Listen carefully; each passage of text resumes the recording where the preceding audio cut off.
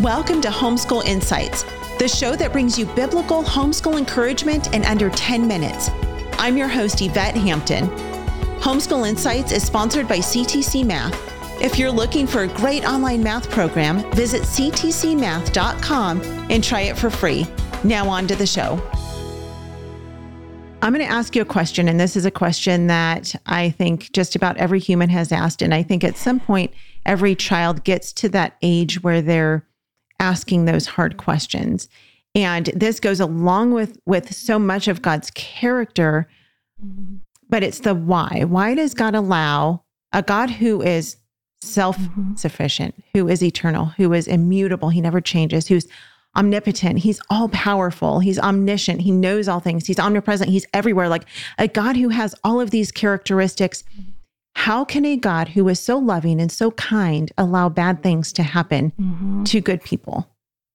Yeah, it's a really important question to cover with our kids because we tend not to think about it until we're going through some form of suffering. But then when we do experience suffering, that question becomes very, very real. Or if someone close to us is experiencing intense suffering. And that actually is something that we do cover in the next unit, where we talk about the attributes that God invites us to reflect. Because theologians have also called these communicable attributes, these attributes God invites us to reflect. They've also called them God's moral attributes.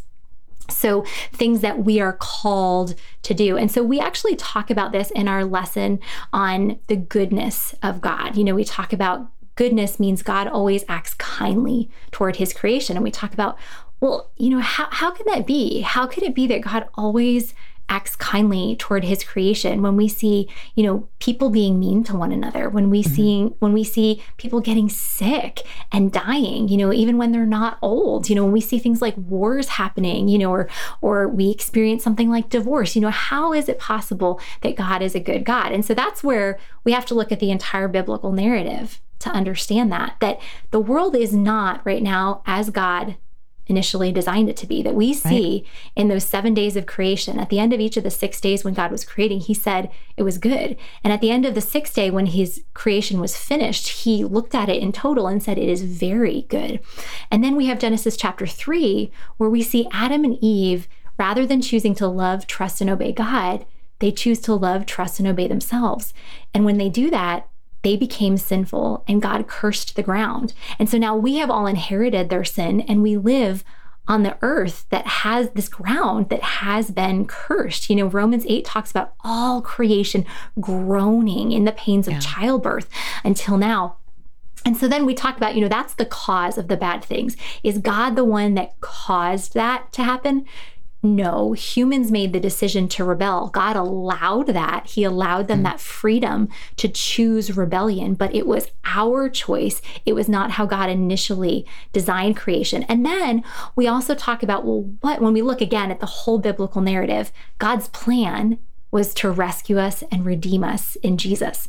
And the plan is not for us to stay stuck here, but that one day Jesus is going to return and he's going to recreate the heavens and the earth, and we can live with him forever. But then we also look at this amazing promise that God gives us in Romans chapter 8, that in Romans chapter 8, verse 28, it says, "And we know that for those who love God, all things work together for good, for those who have been called according to his purpose."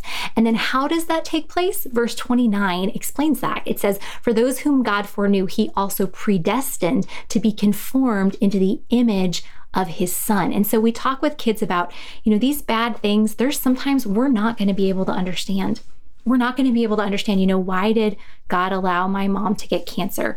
Why did God allow this couple to get divorced? You know, why did God allow this person to die? Why did God allow this person to say really hurtful things to me?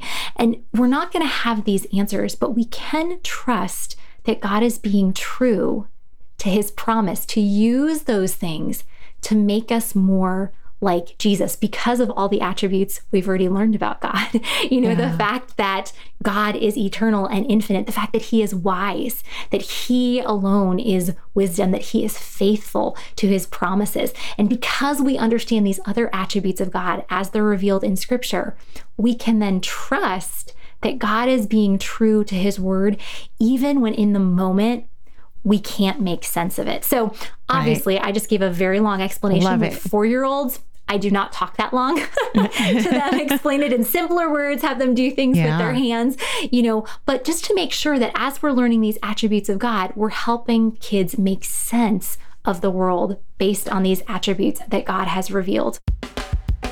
Thanks for joining us for Homeschool Insights. For more great homeschool inspiration and resources, listen to the Schoolhouse Rocked podcast every Monday, Wednesday, and Thursday. And be sure to watch the film Schoolhouse Rocked: The Homeschool Revolution.